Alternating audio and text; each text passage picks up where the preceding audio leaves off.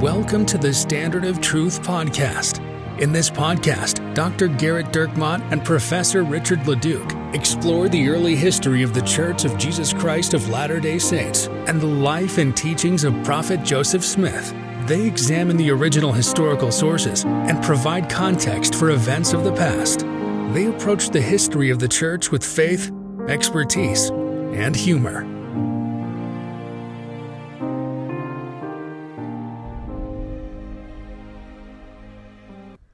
Hi, welcome to another episode of the Standard of Truth podcast. I'm your host, Dr. Garrett Dirkmaat, and I'm joined by my friend, Professor Richard Leduc. Hello, Garrett. In this week's podcast, I promise we're going to get through the emails so quick. We're going to get right to the witnesses of the Book of Mormon. I feel like maybe you shouldn't promise anything. We do have a couple of good emails here that we're going to read that will likely take Garrett down several rabbit holes. This first email in the Phoebe Draper mailbag comes to us from Jordan. Hey, doctors. I know one of you isn't actually a doctor yet, but I believe you'll get there soon. Well, thank you for having more faith in me. Yeah, what a kind thing to say to you. Than the state of Oklahoma, my wife, my friends. Yeah, anyone who knows you. That's Apologies for not using names. I kind of spaced them and wanted to get it out before I lose nerve to send it. I'm struggling with faith recently. As many of things that I struggle with as I poorly read. So your faith is actually not founded in the idea of me graduating as I'm poorly reading. I would hope. Yeah, I mean, I feel like his faith is misplaced. If his faith is like, I think Richard's got this. So he's got hope down. But, you know. Let me try this again. I'm struggling with faith recently, as many of the things that I struggle with, such as many of the New Testament books possibly being pseudepigraphal, as well as the book of Isaiah. First of all, let me say, one of my favorite things to joke around about that Garrett says, now that's not true. He says it every time because I do it a lot. So 2 Peter is often considered to be a pseudepigraphal work by many academics. Sure. Right. And so I like to say, sure, 2 Peter was written 2 weeks ago, but it's still got some good stuff in it. Yeah, I mean, 2 Peter was, it was written in honor of the Swift-Kelsey Super Bowl victory and then put in the Bible. I mean, this is true. So Garrett, actually, before we go to the rest of the email, could you speak to the pseudepigraphal nature of the New Testament books? I think it's probably helpful for our missionaries listening, who probably aren't anymore, but they're still taking the free content. Yeah, for sure. Yeah. The reference is to the fact that, many Latter-day Saints probably don't read a ton of high-level academic New Testament studies. That's safe. Because whenever someone tries to point out a discrepancy in the Bible to a Latter-day Saint, I mean, it doesn't bother us at all. Oh yeah, sure. If someone's like, well, you notice the Bible says this, and then it also says this, and a Latter-day Saint's like, yeah, because it wasn't translated correctly. It's got all kinds of crap in there. I mean, they don't say that in particular, but they might. I was just reading in John. There was a verse that was very Calvinist in its nature, and then you look down Joseph Smith translation. It's like, nope. Yep. Yeah. He's like, yeah, and no one's going to be saved at all. Joseph Smith, pass. I mean, that's a summary. Yeah. Obviously, we're kidding around a little bit, but for those who don't know, that this term pseudepigrapha means it's a writing, a false, pseudo writing, meaning there are scholars who believe that some letters in the New Testament, particularly the ones of Peter and some of the later ones of Paul, were not actually written by the apostles, but were written later and then, given the name of, a letter from Paul so that they would get a wider audience, so that their views would be held, and therefore they are held as forgeries. Now, for people who are, evangelically Christian, orthodoxly Christian, they hold the Bible to be the absolute word of God and that every word in it is absolute. And so this actually creates kind of a faith crisis for Christians generally, because they see the academic world saying, hey, 3rd John wasn't written by John. And they say, well, but the Bible is the absolute word of God and every word in it is what God wanted in there. And so it's a wider issue for Christians who aren't Latter-day Saints. And since, those Christians don't consider us Christians, I guess I should stop making the delineations. Because Protestantism makes the very bold claim that the only truth about God that you can discern is in the Bible. It's sola scriptura. It's only the Bible. The scriptures alone are how you can know the truth about God. Well, once you make that as one of your tenets, and that is a tenet of all Protestant denominations, starting from Martin Luther. Martin Luther says, you are saved by faith alone, you are saved by grace alone, and the only truth you can know about God is by the scriptures alone. Not tradition, not because a pope says so, not because you reasoned it out in your head and it sounds pretty good to you. If it ain't in the Bible, it ain't.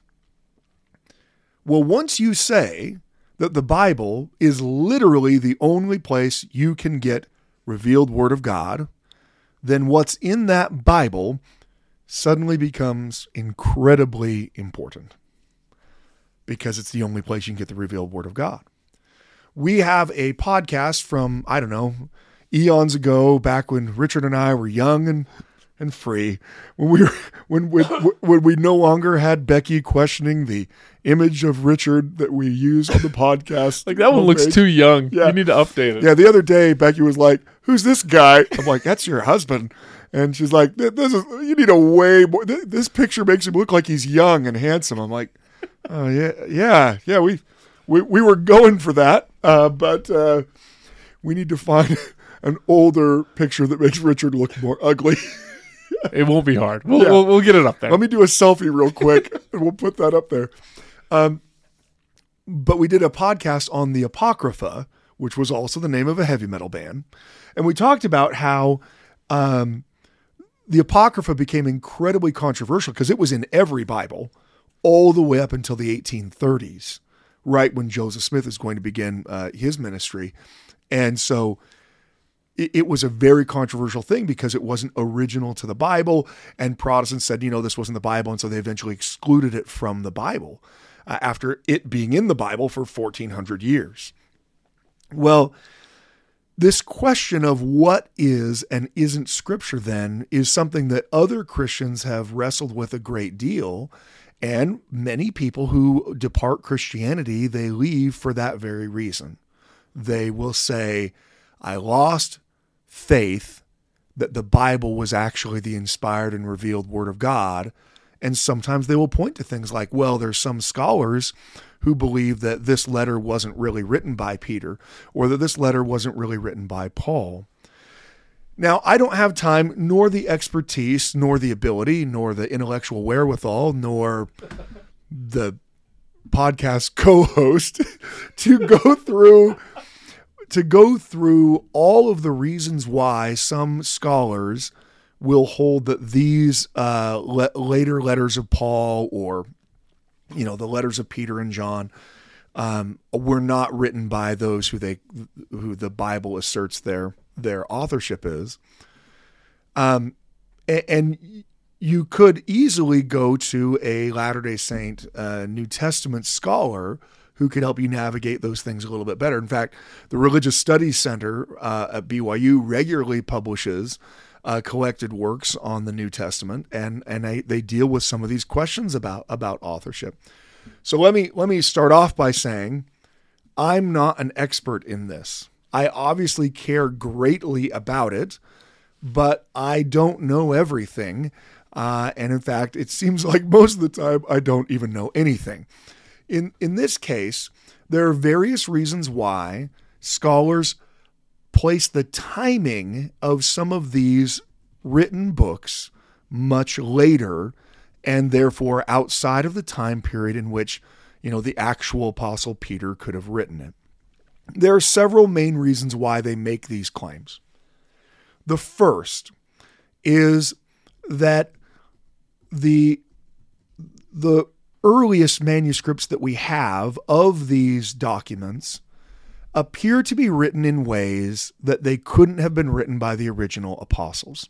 So, for instance, The book of Revelation is written in a type of Greek that makes a person believe, that makes a scholar believe, that the author, the original author, the person who wrote it, must have been a native Greek speaker or incredibly fluent in high-level Greek, right? Well, we're pretty sure that, James and John are fishermen and poor, Jewish, peasants. Well, how in the world would they become educated in this higher level Greek? And so the argument would be, well, this can't be John the Apostle who wrote this, because this is written by someone who's a highly educated Greek, and John couldn't have been, and so therefore he didn't write it. That's one of the arguments that's made. Now that argument is made. I'm not saying it's a dumb argument. I'm not saying that there's no reason for examining it. But there are multiple assumptions that are made with that, right? First, that John, who Latter-day Saints are well aware lives a long time, right? We actually have it as doctrine that John is still living, that John never could have gained that level of Greek understanding, that he never could have educated himself, that he never could have come to that himself. So the first assumption is John couldn't have been educated. Now, a scholar would say, well, I find it highly unlikely that he was. But highly unlikely is not the same thing as proof. And that's one of the things that we've covered on this podcast multiple times. When you're dealing with religion, the things that are the miraculous will always be highly unlikely. I mean, we're talking about, what is the authorship of various books in the New Testament? But what we should really be talking about is Jesus was resurrected. You know what's far more unlikely than John learning Greek later in life? A carpenter who lived 2,000 years ago dying for your sins and coming back to life 3 days later. And because he came back to life 3 days later, all of us are going to come back to life. Yeah, by comparison, John's got Greek on lock. Yeah. By comparison, he's Duolingoing Greek every day and he can figure it out. Now, look, scholars have to make secular conclusions. So I'm not begrudging the fact that they make that conclusion. What I'm saying is just because the most likely scenario is that the Apostle Peter didn't write 2 Peter is not actually proof that the Apostle Peter didn't write it. Let me go to the second point. So language is always a big one. The second point is the doctrines that are contained in it. So one of the reasons why people will claim that some of Paul's later letters aren't actually written by Paul is because they seem to contradict what Paul taught earlier. So if in Thessalonians, 2 Thessalonians, Paul says things that seem at odds with Paul's letter to the Galatians, well, clearly that's not actually Paul who wrote it. Now, again, that is a good conclusion to make, right? I mean, if you since we're talking about politics, right? If you came across, a letter from 2024 in which someone was claiming to be Donald Trump and they wrote a letter that said, I don't want to build a wall. I've never wanted to build a wall. I don't want it big. I don't even want one, right? A scholar from 200 years from now would say, I'm not entirely sure that he wrote that letter, right? Now, maybe there'd be other sources or whatever. But here's the problem with that argument. Now, that argument is sound. And when you're dealing with ancient sources, here's the real problem. We don't have any. The biggest problem with ancient history is there isn't any. No, there obviously is. But history is the written account of things that happened in the past. Our earliest fragment of part of a manuscript of the New Testament is at the earliest 90 to 100 AD. And that's like part of a line of part of a torn paper. When we're talking about the records we have from the New Testament, we are literally hundreds of years removed from the original writing of it. Now, that might make you say, well, yeah, that makes me doubt it even more. Well, what it means is it becomes far more difficult to draw conclusions about who would have written what and when and how they would have written it, when at best what you're dealing with is a copy of a copy of a copy of a copy of a copy, and then me saying copy 40 more times. And that's the best case scenario. You are then left with a lot of questions in between that sure can cause someone to say, well, I don't really think Paul would have said this. But here's a different perspective that I have because I worked on the Joseph Smith papers. Several of the proofs that ancient scholars use, well, scholars of ancient history, like super old scholars, several of the proofs that like really old scholars use, which probably is us at this point, yes, actually. According to my new picture that'll be on the website. Yeah, well, I mean, because Becky wants you looking haggard.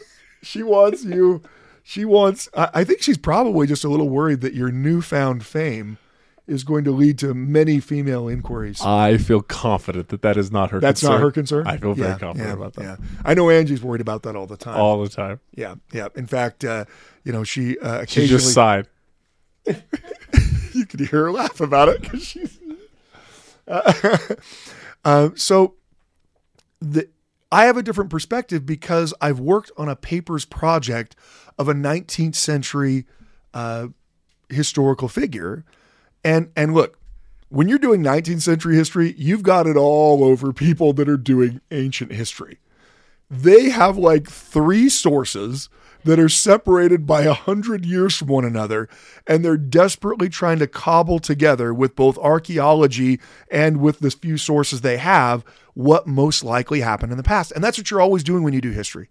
When you're doing history, you're trying to argue what most likely happened in the past based upon the evidence.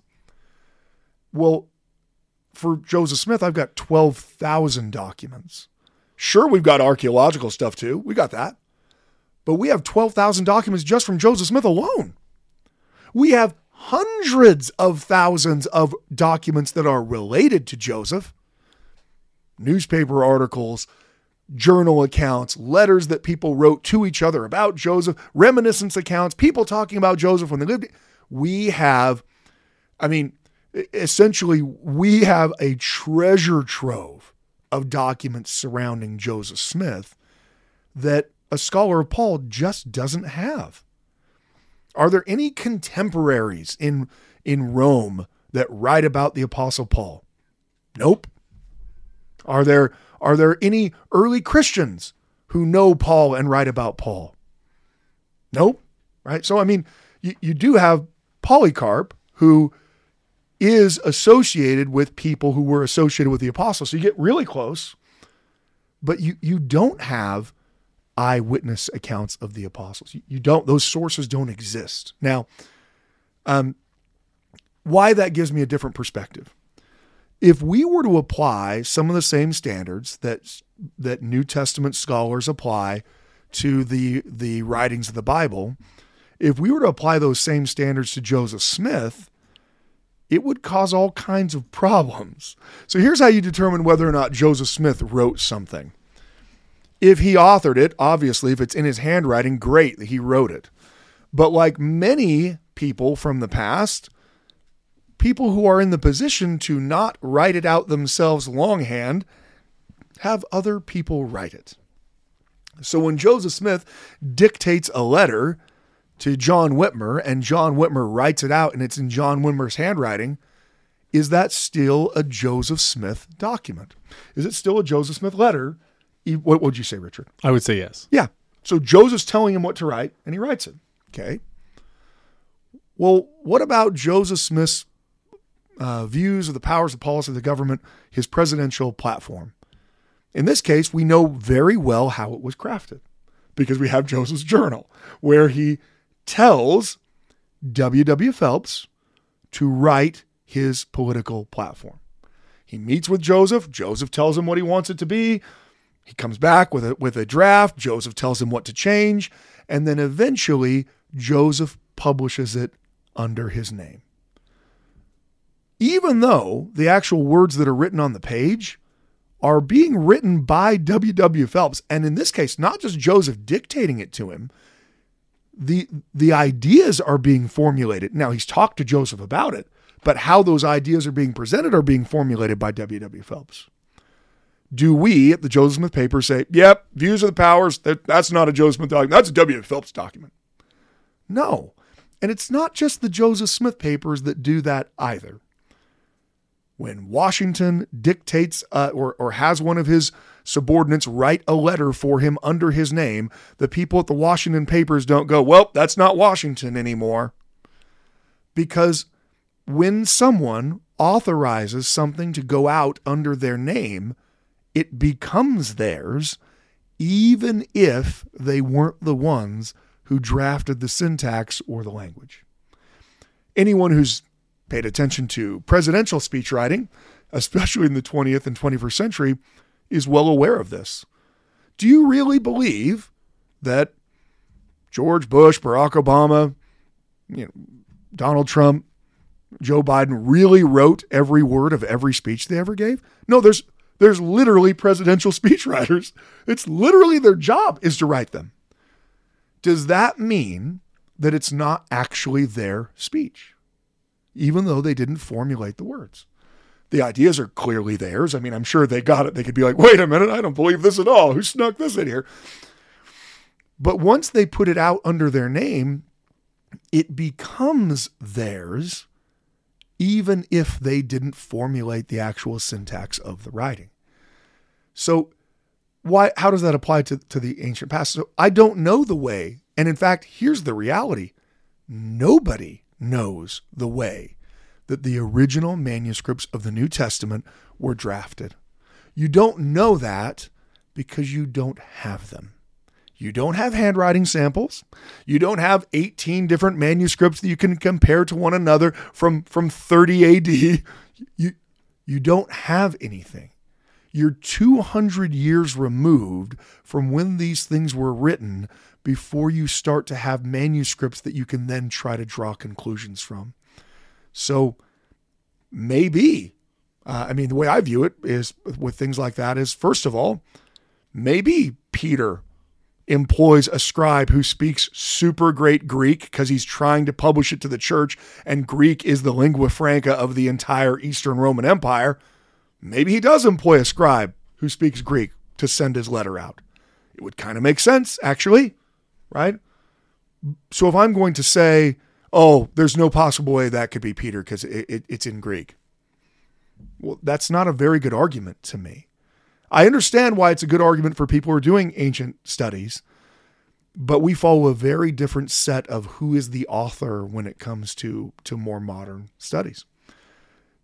Second, and I know I spent way too long on this. Well, yeah, but there's actually, so while we have spent a lot of time on this, I'd like to extend the time just a little bit. So I would like to yield my time to the gentleman from Oklahoma State. Well, no, because one of the things that I think you brought up is part of the kind of the point here is with having modern day prophets, Revelation, the Book of Mormon, some of these things, while they might become questions to other Christians, there's a certain benefit to kind of the position that we're in. So I want to share a scripture in John, and then I'm like, when I read it, I was like, that doesn't seem right. So it's John chapter 6, verse 44. No man can come to me except the Father which hath sent me draw him, and I will raise him up at the last day. That's a very Calvinist perspective. It's not only a very Calvinist, it's one of the primary arguments that Calvin makes and all subsequent Calvinist theologians make about conversion. That no one can come to Jesus unless the Father draws him, brings him in. In fact, Calvinists and Arminians will actually have full debates where they debate what the Greek word there, draw, actually means. Of course they will, because they have to, because it's here and they have to deal with it, right? So there's a little footnote, Joseph Smith translation, verse 44. No man can come unto me except he doeth the will of my Father who hath sent me. And this is the will of him who hath sent me, that ye receive the Son. For the Father beareth record of him, and he that receiveth the testimony and doeth the will of him who sent me, I will raise him up in the resurrection of the just. Yeah, now so it went from being like super Calvinist to being the most anti-Calvinist statement ever. That you have ironically to do super Latter-day Saint. Yeah, it's very Latter-day Saint. That it went from God decides who he is going to save to you need to do the works of God and the will of the Father to be saved. And what's interesting about that is as I read that scripture, initially I'm like, I'm like, that's interesting. But I don't have to wrestle with it in the same way. Right.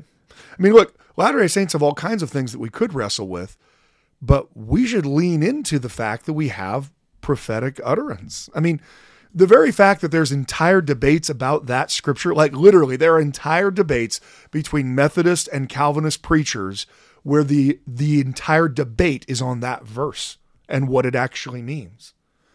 Well, they both really believe in the Bible. They both really believe in Jesus, and they have come to wildly different conclusions. So that's part of the reason why we want to lean into prophetic utterance, why God calls prophets, so that when we have questions about things, we aren't left to our own devices. The other point I wanted to make about the timing of when things are written. So let me give two more points. The second point about what is being written. Okay, so one of the reasons why people say things are a pseudepigraphy is, well, here Paul is saying this, and I don't think Paul would have said that because he says this in Galatians. Now, again, that's a logical conclusion to make. I don't think this is the type of thing that someone who said X would say, Y 10 years later. And yet, once again, go back to Joseph Smith's writings. You have all kinds of things that would appear to be contradictions. Why? Because Joseph Smith is learning more. He's receiving more revelation and going forward. Someone could easily, 2,000 years from now, say, well, there's no possible way that Doctrine and Covenants section 137 is actually from Joseph Smith, because Joseph Smith said with Doctrine and Covenants section 76 that you couldn't go to the celestial kingdom without being baptized. And now you're trying to claim to me that the same Joseph Smith 4 years later said that you can go to the celestial kingdom even if you're not baptized. That's what you're trying to sell me. I kind of went a little extreme anti-Mormon. Well, you sounded like Bill Maher ripping the church a little bit. Like that's not my goal.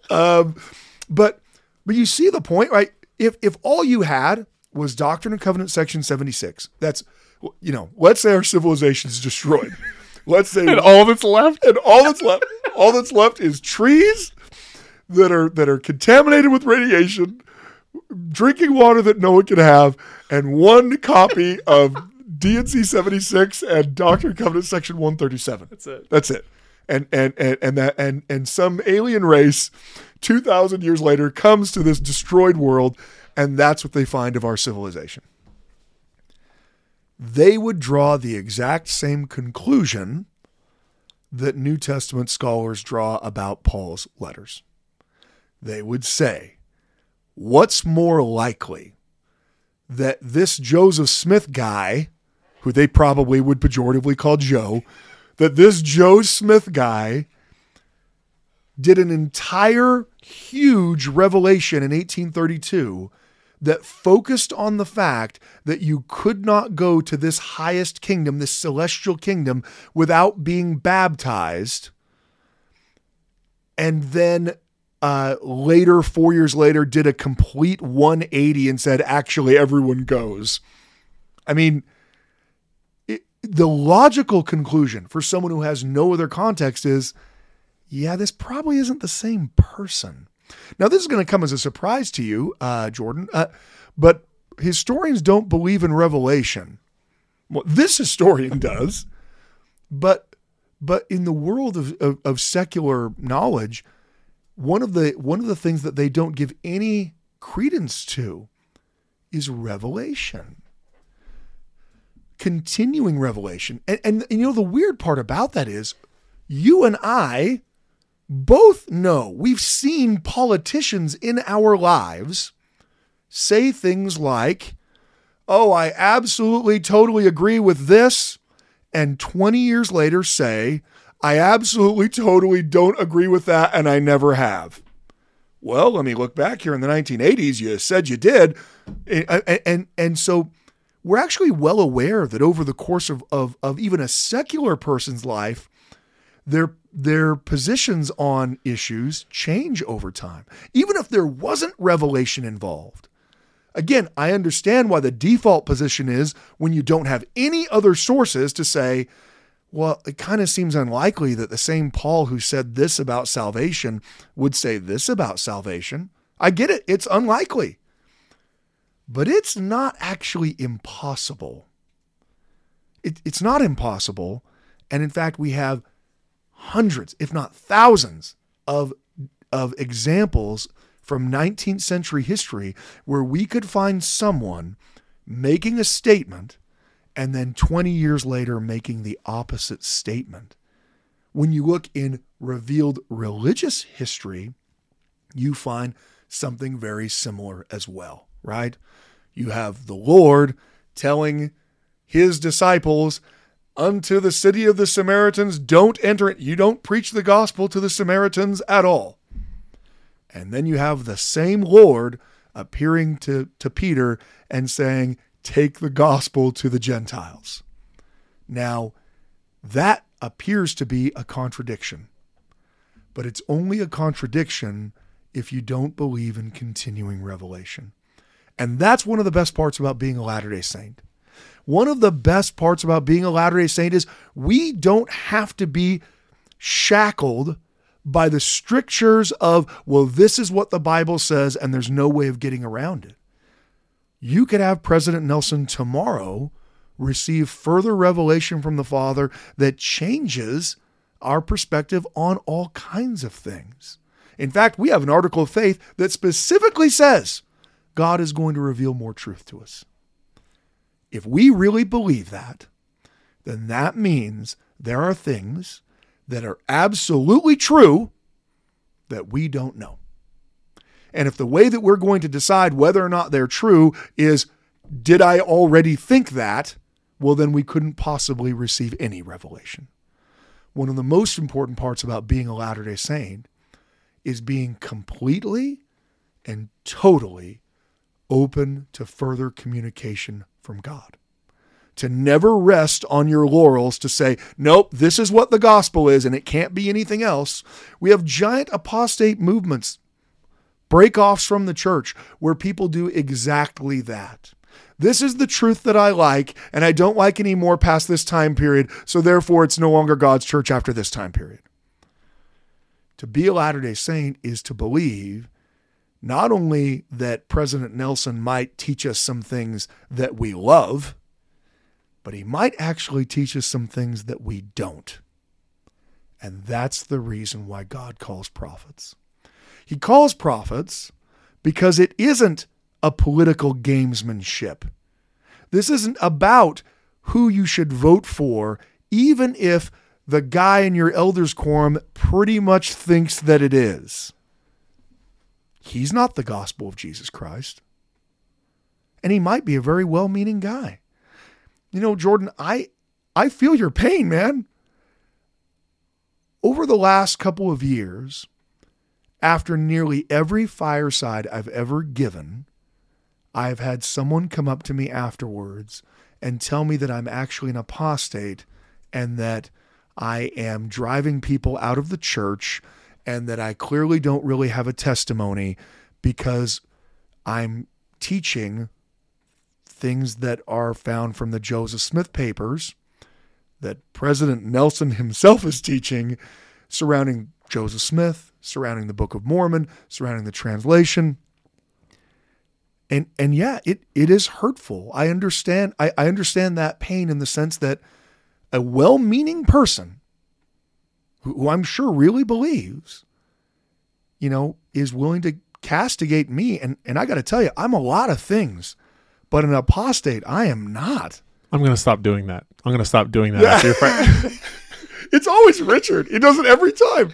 He's like the reverse hype man. You come down off the podium like, dude, that was awful. Like, I had a testimony, and then truthishly, I heard you speak, and I no longer have one. I'm going to stop. I'm going to stop. But my point is, Jordan, is that here's what I would counsel.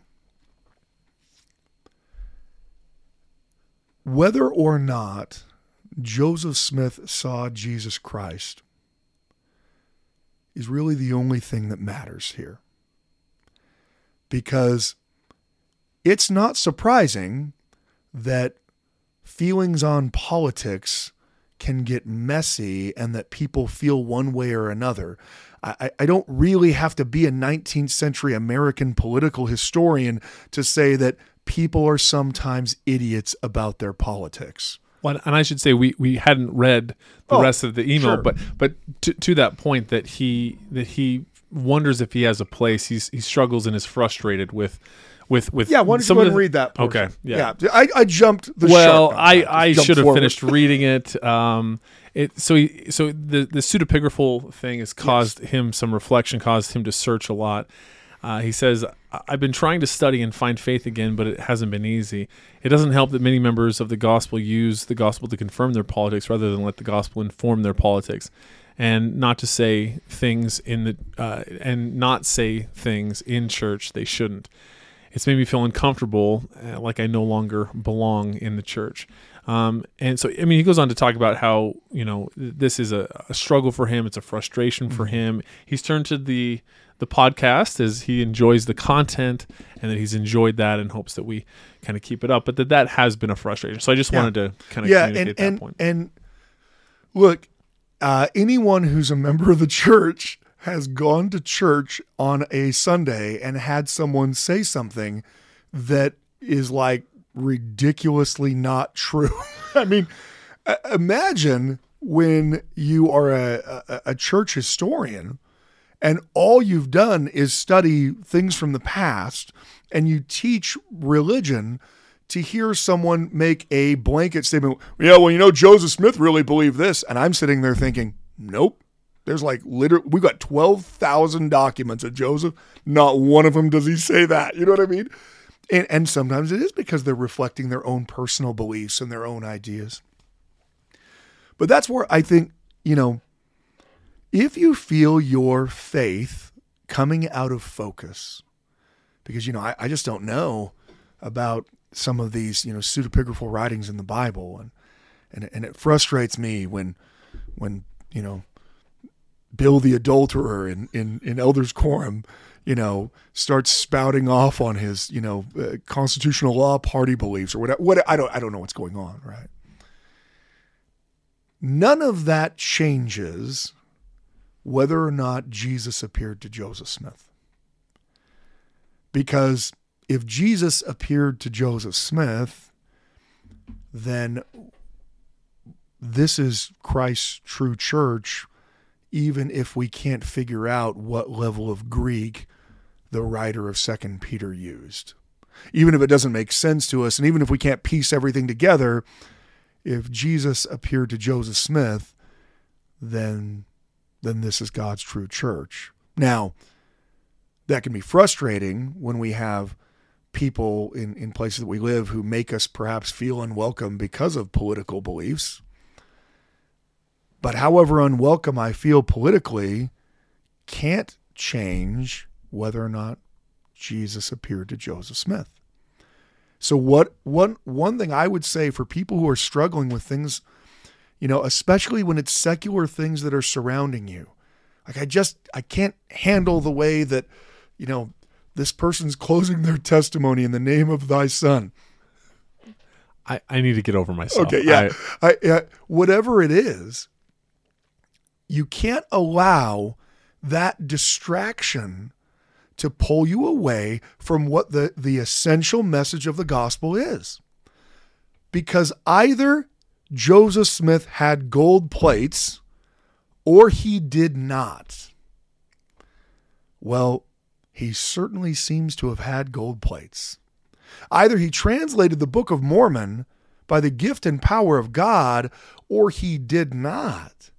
But I'll tell you what, there are really, really, really terrible secular arguments that people make about where the Book of Mormon came from if it didn't come from Joseph Smith.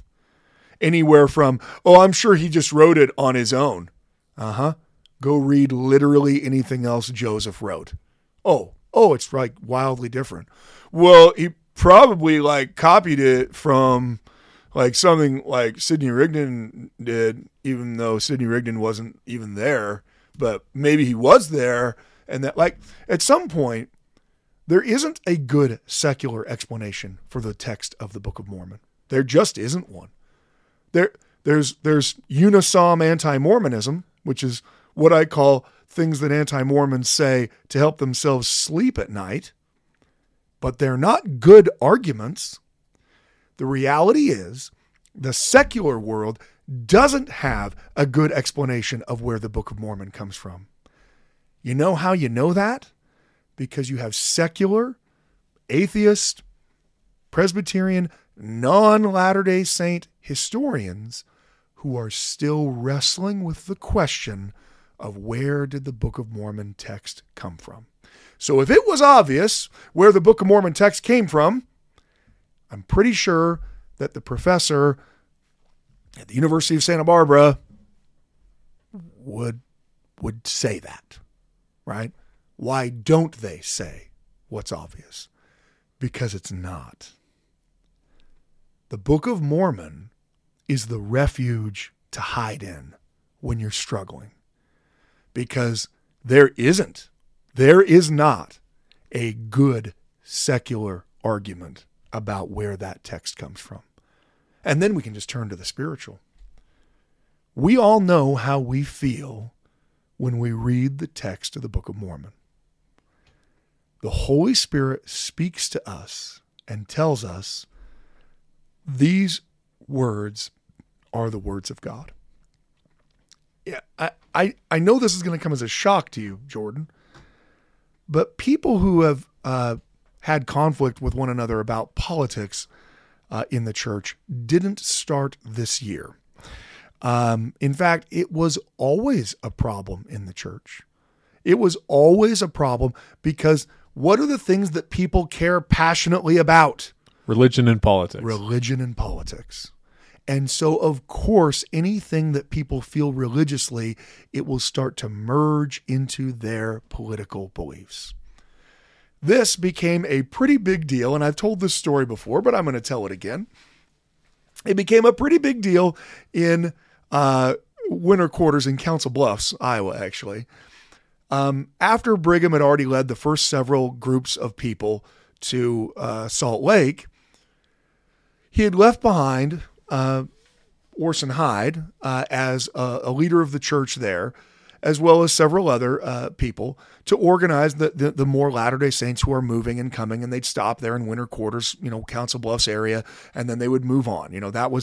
There was a large number of saints continually passing through there. Well, at the time, Orson Hyde had shifted his political allegiance from the Democratic Party to the Whig Party, the other major political party in 1849. Now, Latter-day Saints had been almost universally Democrats.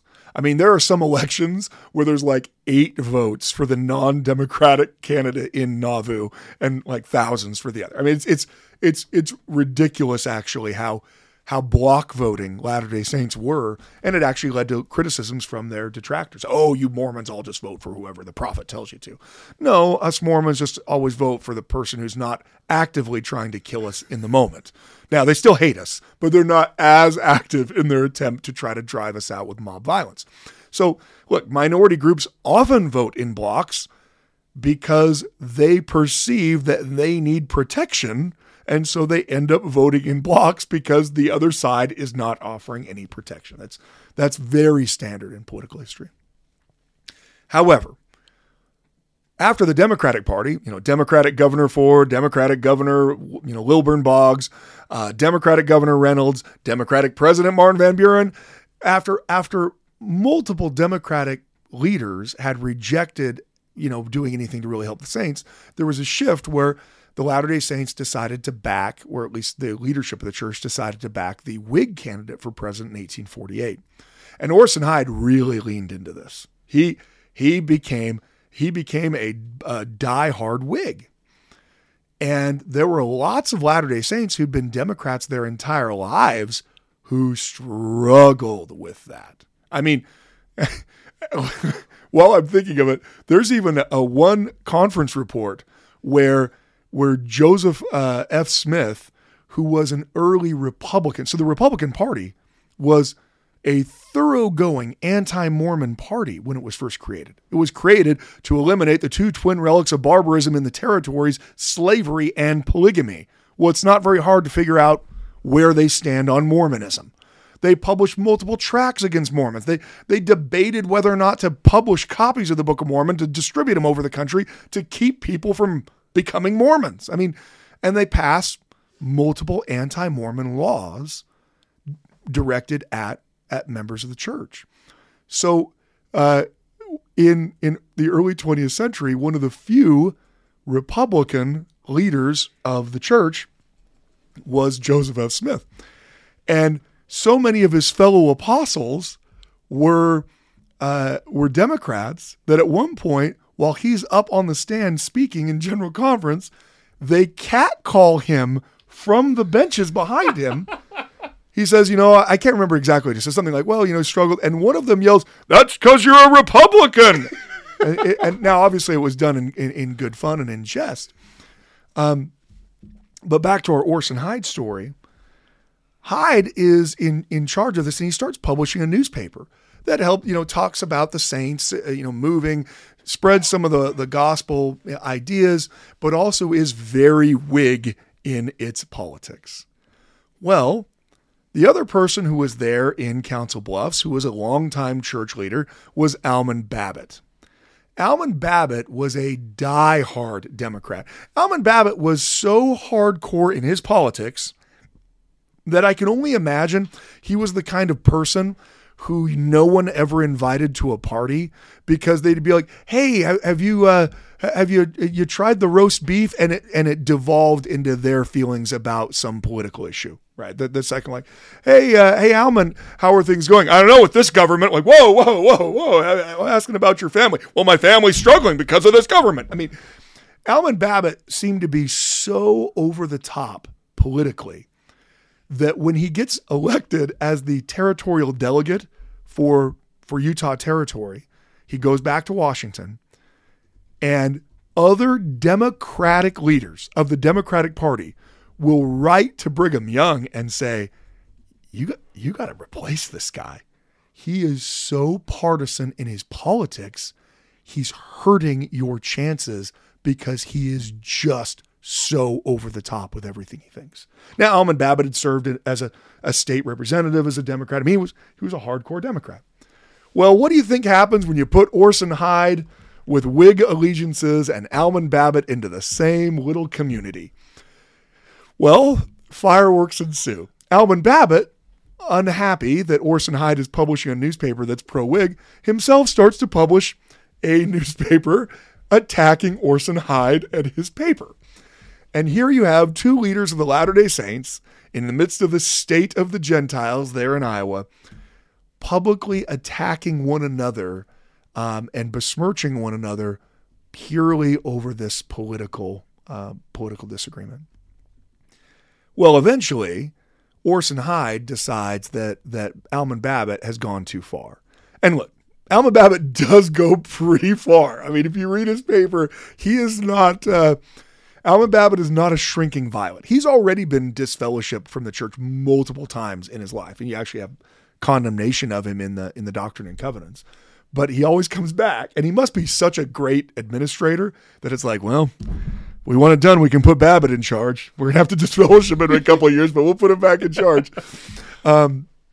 Anyway, so eventually Orson Hyde decides Babbitt's crossed the line, and he disfellowships him from the church. When Brigham Young finds out what's going on, he writes a letter to Orson Hyde and does not kindly rebuke him. He writes a letter strongly rebuking him. This is what he says. Now, we don't care a groat about your political differences. A groat is a worthless English penny.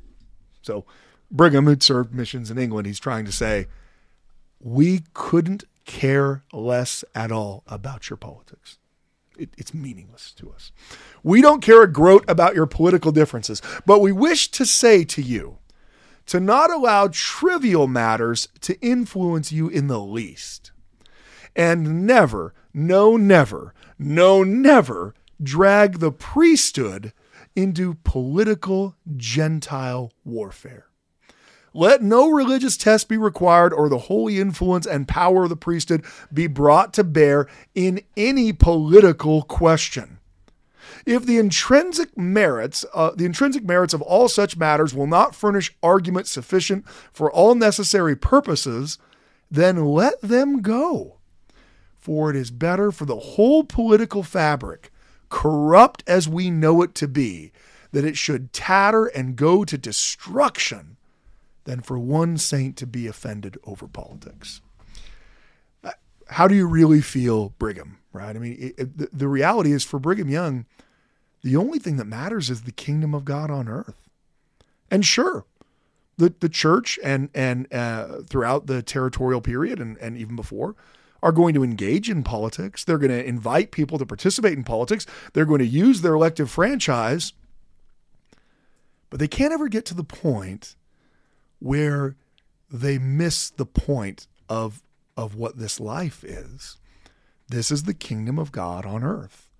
And if our political viewpoints cause us to say, well, I don't think President Nelson's a prophet anymore because he said something I politically disagree with, well, it's time to start doing some soul searching for anyone. Are you a Democrat or a Republican or a Green Party member or a Libertarian first? Or are you a member of the kingdom of God on earth first?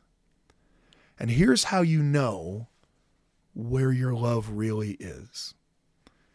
Do you change your otherwise held political beliefs because the church takes a position on something that's opposite of your beliefs? If the answer to that is no, then maybe politics have become our God, right? I know that's really tough because, look, I'm well aware. I get many emails. I'm well aware that for many people, there is nothing more important in this world than politics. I'm well aware. But Jesus wants nothing to be more important to us than Jesus. Nothing. Any man putting his hand to the plow and looking back is not fit for the kingdom of God. That's really, really, really hard because people who care about politics really believe that what they think is the only true thing that exists. But whether they're right or whether they're wrong, the only thing that really matters is the gospel of Jesus Christ. Because in the next life, whether someone was a good Republican or a good Democrat, or whether they had the right views on one thing, or that won't really matter. But the Lord Jesus Christ will matter in the next life. And so politics are, as Brigham Young said, it's political Gentile warfare. And sometimes Latter-day Saints can be drawn in by it. Always try to fix yourself to the prophet. Now, there's one more point I wanted to make on this topic, and I know that essentially we haven't discussed anything. Well, so no, like I said, we want to get right into the witnesses of the Book of Mormon, so we're just going to hit this email real quick, and then we'll get right into the witnesses. Yeah, we even had another email. At this point, I feel like Richard tricked me into this podcast in order to push his political views on me. No. It was a good email from a Littner, and I appreciate Littner. And I appreciate that you discuss it. Because I know that you also want to. There was one more point that I want to make to this particular email about ancient pseudepigrapha claims or timing claims. Because there's one other. So there's another email. So wow. Again, we want to get through these emails real quick. We're gonna get burn through these emails. We're at the 55th minute. Rex's Elders Quorum president can just desubscribe. So this desubscribe. He's desubscribing. He's deplatforming and unsubscribing. This email comes to us from Jed. There's a longer email to it, but at the end, his question is: I was listening to the Civil War episode. Like many, thought it was neat, but maybe a little predictable. In the podcast, you say it really wasn't, and I was wondering what other reliable historians say about it and how they explain it away. Well, so the point I wanted to make, and this is a really good one, because one of the reasons why the dating of the New Testament letters and certainly the Gospels, one of the primary ways that they date things is based upon what things have that we know secularly happened. So one of the major arguments for why the Gospel of Mark was written after AD 70 is because the Gospel of Mark, believed to be the earliest gospel, talks about the destruction of Jerusalem. And so historians say, well, what's more likely? That Mark just so happened to predict that Jerusalem was going to be destroyed and that the temple was going to be destroyed, or that after the temple was destroyed, Mark was like, hey, yeah, I'm pretty sure Jesus also said that, kind of like Richard's sports picks, where he's like, no, I had Kansas City. I had the Lions with more than 10 wins, and then we had to have a listener let us know, no, you didn't. Yeah. Sure. I mean, it was like, I've been heavy on the Texans all year. Well, I did make my predictions on the Australian Football Championship, and I feel very confident with those. When do we find out the results of those? I think it's Wendy wants to know. June-ish, July. I think season kicks off in a couple of weeks. I feel excited. Like we should go to Australia to watch it. I feel like we should. We're going to need some outside help. So again, I understand the logical reason that someone makes that conclusion. It is certainly far more likely that someone after the fact says that Jesus said something that happened to come to pass than it is that someone prophetically predicts what's going to happen in the future. But likelihood is not the only measure of whether or not something happened especially when we're talking about miracles, and in this case, the Son of God, right? That something is more likely is not actually evidence that a religious miracle didn't take place. And why I use the Civil War prophecy, so in answer to this question as well, first of all, it'll probably come as a surprise to you that there's not a ton of Civil War historians who spend a lot of their time trying to determine whether or not Joseph Smith's prediction panned out the right way. So in answer to your question, it is well established among historians of the time period leading up to the Civil War that the expectation that there would be a war and that it would be as horrible as it was is not in the public consciousness. This is something that Abraham Lincoln himself says at his second inaugural address just weeks before he's murdered. No one thought it would be this bad. No one did. And I don't think Lincoln is just playing to the crowd. You can tell just by what the initial enlistments are from the various places, how long they get soldiers in the army, that no one thinks it's going to be that long. So despite Abraham combing through the Book of Mormon, reading it and the Revelations, Richard, that he's I saying... feel like Richard's mad at me today. No, he just makes me mad. You're saying that he still didn't know. How about that? Yeah. So, that's a tongue-in-cheek reference to an earlier episode, Abraham Lincoln and the Book of Mormon. Is that what we... Something along those lines. So you could probably find that with our poorly indexed, non-indexed stuff. So let's say again, civilization is destroyed. Alien civilization comes 2,000 years from now. I like how all of these end in civilization being destroyed, because we are talking about politics. So, I mean, the eventual end is civilization being destroyed, right? So 2,000 years from now, let's say this alien civilization finds an 1876 Doctrine and Covenants from our church. They find no other earlier documents. You know, the church history library is incinerated. You know, all of my writings somehow weren't saved, which is stunning, given that, you know, you'd think we were trying to keep all intellectual preciousness alive, but no, that's how bad the destruction was. All they find is an 1876 Doctrine and Covenants, and they also find an 1835 Doctrine and Covenants. Wow, we found them.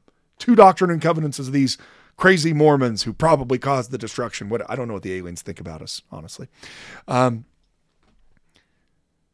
they read the 2 books and they compare them. And they go, wait a minute here. Look what these Mormons did. In the 1876 version of their book, they put a prophecy in that this Joe Smith guy said that there was going to be a terrible civil war, said that it was going to be over slavery, said that it would terminate in the deaths of many souls, said that it would start in South Carolina. But guess what? These Mormons didn't happen to include that revelation in the 1835 version of their book. You know, this claims the revelation was received in 1832. Sure it was received in 1832. And you just happen to not put it in the 1835 version of your book. And then magically, after the Civil War was over, you were like, oh, and by the way, Joseph Smith also said this. Now, these aliens are a little bit condescending. Jeez. These aliens, they're up in your business, aren't they? Oh my gosh. Well, what do you expect from an alien? Yeah, right? More. I expect more. Yeah, I expect some level of courtesy. Yeah. Why are they so condescending? Well, I'm sure they're light years advanced over us, but they don't have to be condescending. No, it's about true. It. Yeah, they're British. All right, we just lost all of our British listeners. All 3 of them. One of them is Becky's sister-in-law. No, they're like, no. He's right. Well, so all of those conclusions that they would have come to would be logical. They would follow the facts that they have on hand. They would make the most sense, and they would be completely and totally wrong. Because not only do we have early manuscript versions of Doctrine and Covenants, section 87 from 1832 and 33 and 34, we have it copied into different people's journals from those early days. And we actually have it published in the original Pearl of Great Price. In the 1851 version of the Pearl of Great Price, one of the things that Franklin Richards includes is Doctrine and Covenants, section 87. But in our, alien scenario that we created, the only documents that the aliens had was the 1835 Doctrine and Covenants and the 1876 Doctrine and Covenants. And so the logical conclusion is, well, what's more likely? That this Joe Smith guy prophetically predicted the worst calamity in American history up until the destruction of our civilization anyway, or that his followers, after the fact, went back and just pretended that he predicted that the coming of the Civil War was going to happen. That's one of the things I would say to Jordan as far as when you're approaching things from ancient history, biblical history. The very fact that something is likely doesn't mean that it's definite. So we don't know exactly how the Bible is put together and when those things are written, and secular historians can debate different things like that. But we do know when we got the Book of Mormon. There's no question about when it was published. There's no question about the fact that it comes from Joseph Smith. So I would say in our moments of, boy, I really just don't know, we lean into the Book of Mormon and the revelations Joseph Smith received. Because there's no doubt about their origin. And if they are the words of God, which they are, the Holy Spirit is going to speak to us and speak peace to our minds. Do you belong?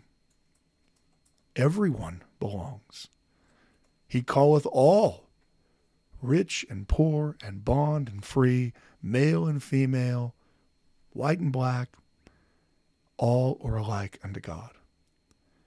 That means the communist Latter-day Saint living in Vietnam is just as welcome as the libertarian Latter-day Saint living in northern Idaho. At some point, every one of us will have to shed our beliefs that don't align with the Lord Jesus, as every one of us bends the knee and confesses that Jesus is the Lord. Now, whether that happens in this life or the next, I've made it my rule in my life to strictly follow what prophets currently teach. And if it's what I agree with, it's easy. And when it's what I don't politically or personally or socially agree with, I still follow it. Because that's the reason why God called prophets. And the whole point of having a prophet is to be led through these difficult ideas and difficult times. And that's why it's so essential to gain a testimony of the gospel, so that you aren't questioning every time a prophet says something that you don't agree with. Instead, you say, I don't understand that. I don't know why he's saying it the way he is. But that's not my job. My job is to sustain the prophet and to follow him until some point I may find it out. I may get that knowledge I'm looking for. I apologize to everyone who thought we were going to talk about something else. Next week, Garrett. Next week, we're going to get Let's stop promising it. Let's just say, you know what? We're not going to ever do it. Nope. Next week, more witnesses. I feel like this is apostles, apostates, and apothecaries. We have that part 2 coming up next week. We have part 2 coming up sometime in 2027. Thanks for joining us. Thank you for listening to the Standard of Truth podcast, hosted by historian Dr. Garrett Dirkmaat. If you know anybody that could benefit from the material in this episode, please share it with them. And for more resources, visit standardoftruth.com. Until next time.